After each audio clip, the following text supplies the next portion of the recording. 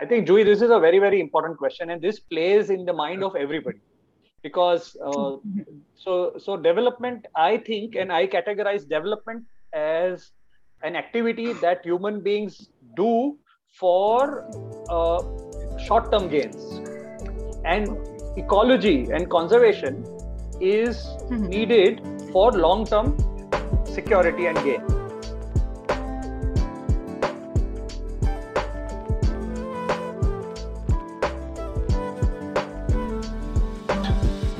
So, hello everyone. So, today we have Dr. Andheria, one of the most revered wildlife conservationists in the country. So, how are you doing, sir?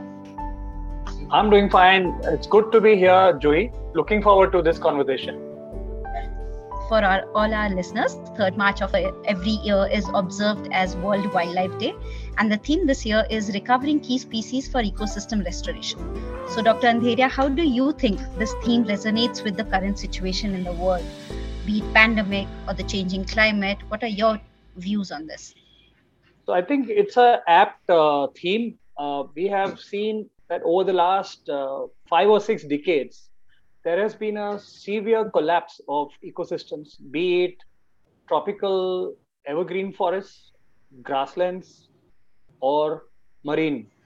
So these are ecosystems that have all dwindled in a way. When I say dwindled, it is not only in terms of the density of producers.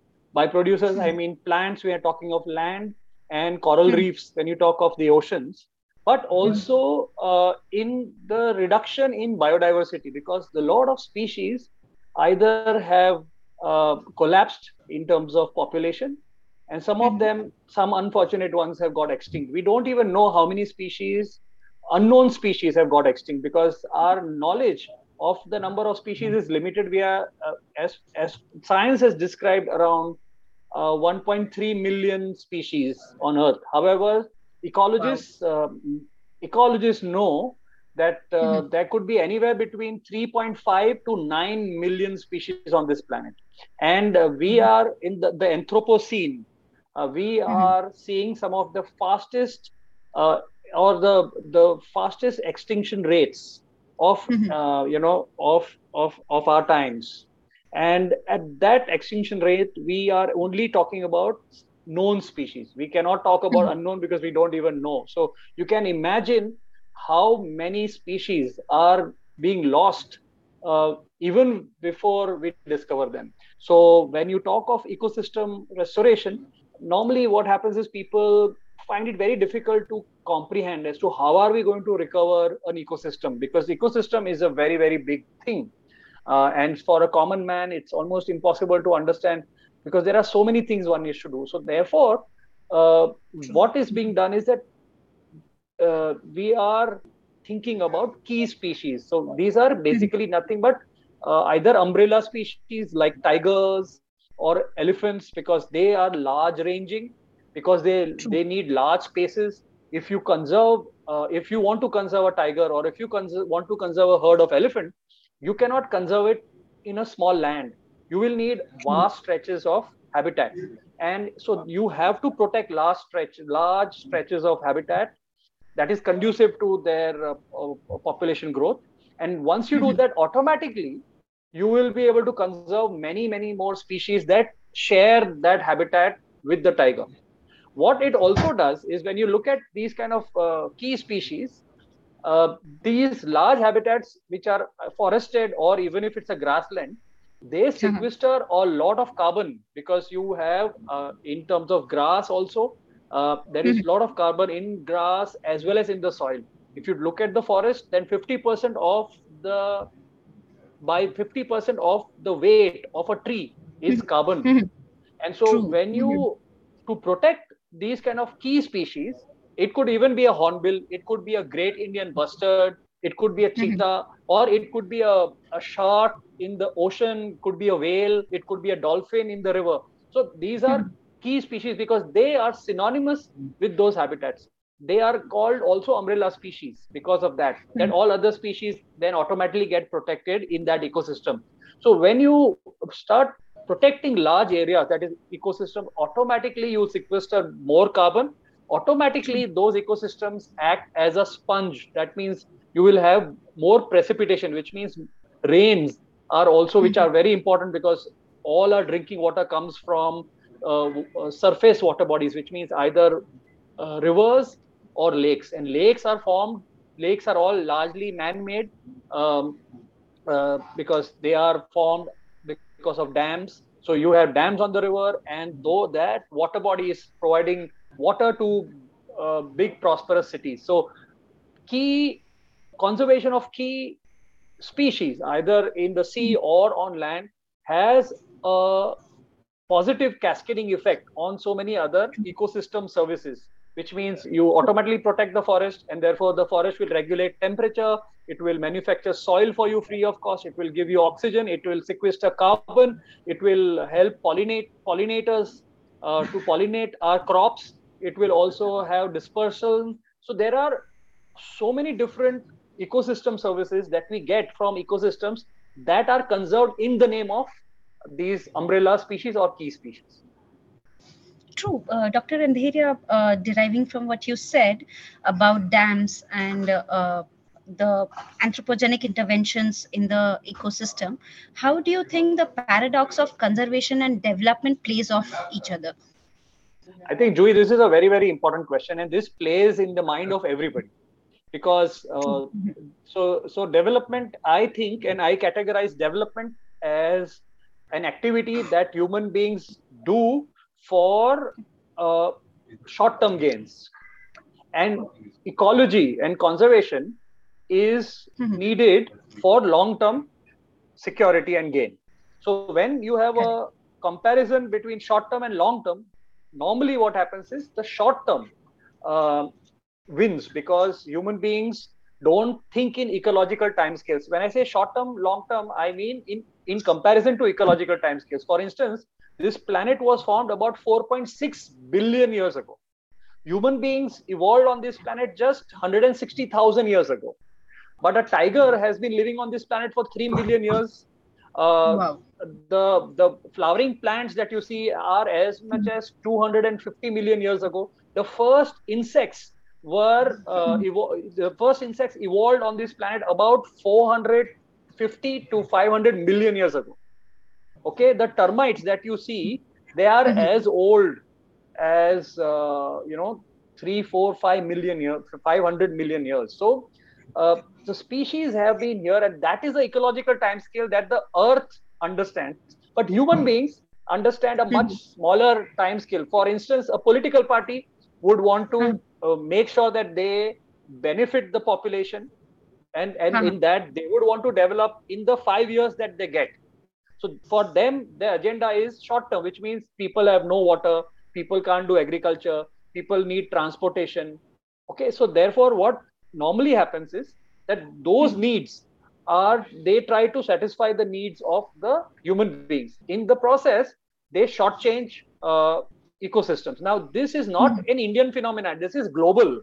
So wherever Correct. there are existing ecosystems, this is the tug of war between development and conservation. However, I feel, and my organization, the Wildlife Conservation Trust, uh, believes that ecology is the bedrock of economy, which means eventually for any business to prosper, you will need a healthy staff base, which means you will need water for anything you make, whether it is a cotton cloth, whether it is a computer chip, or whether it is uh, a rocket that's you're going to launch. They will all require water. You will require smart people who will need food, oxygen, and water to survive. So you cannot think of economy when ecology decays. And so, whether we like it or not, we will have to think of sustainable businesses uh, which take into consideration uh, the environment.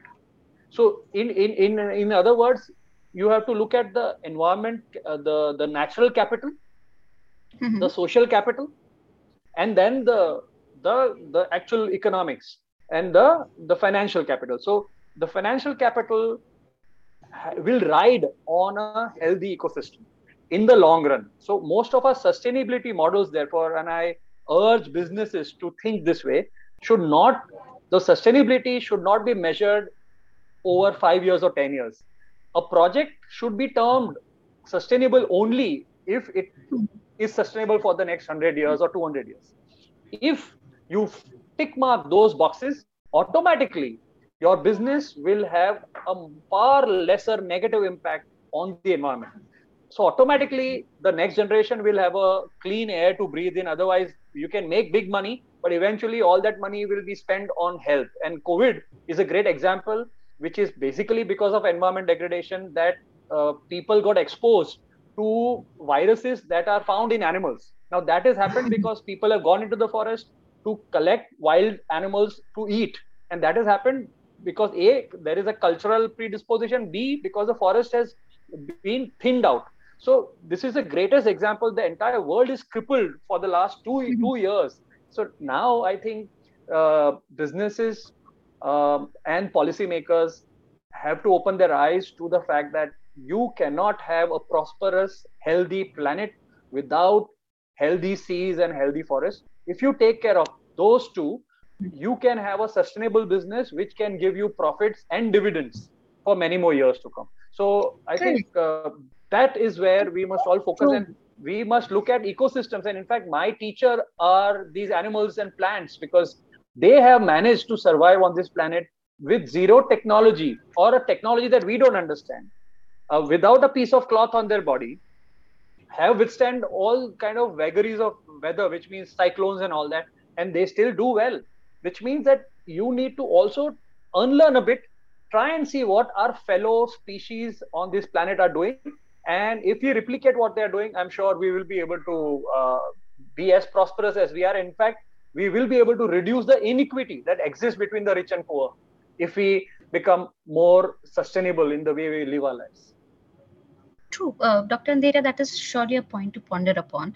Um, while I do understand the paradox of conservation and development and how we feel ecology being the bedrock for the economy in today's scenario, what kind of role do you see corporates playing in safeguarding the environment? Because I would really like to mention the project which we are doing together, securing tiger corridor between the Melghat and Satpura tiger reserves. And how do you feel interventions from corporates like SBI or other market, market earning billion multinational companies? How do you feel they make an impact, or how do you feel they can become the bedrock of conservation in India?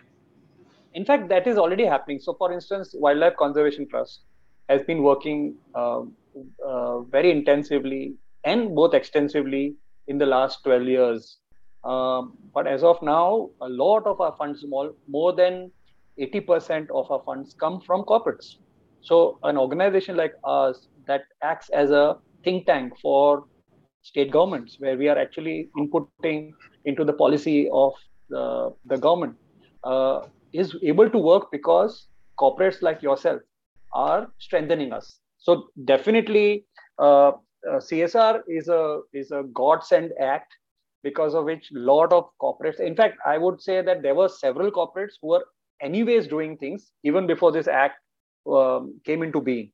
But now with this act, people are opening up uh, to this field of environment as well, because initially when CSR was launched, mostly people started putting money in education and health, but then they realized that health and education are definitely important, but the problems in those fields are symptomatic.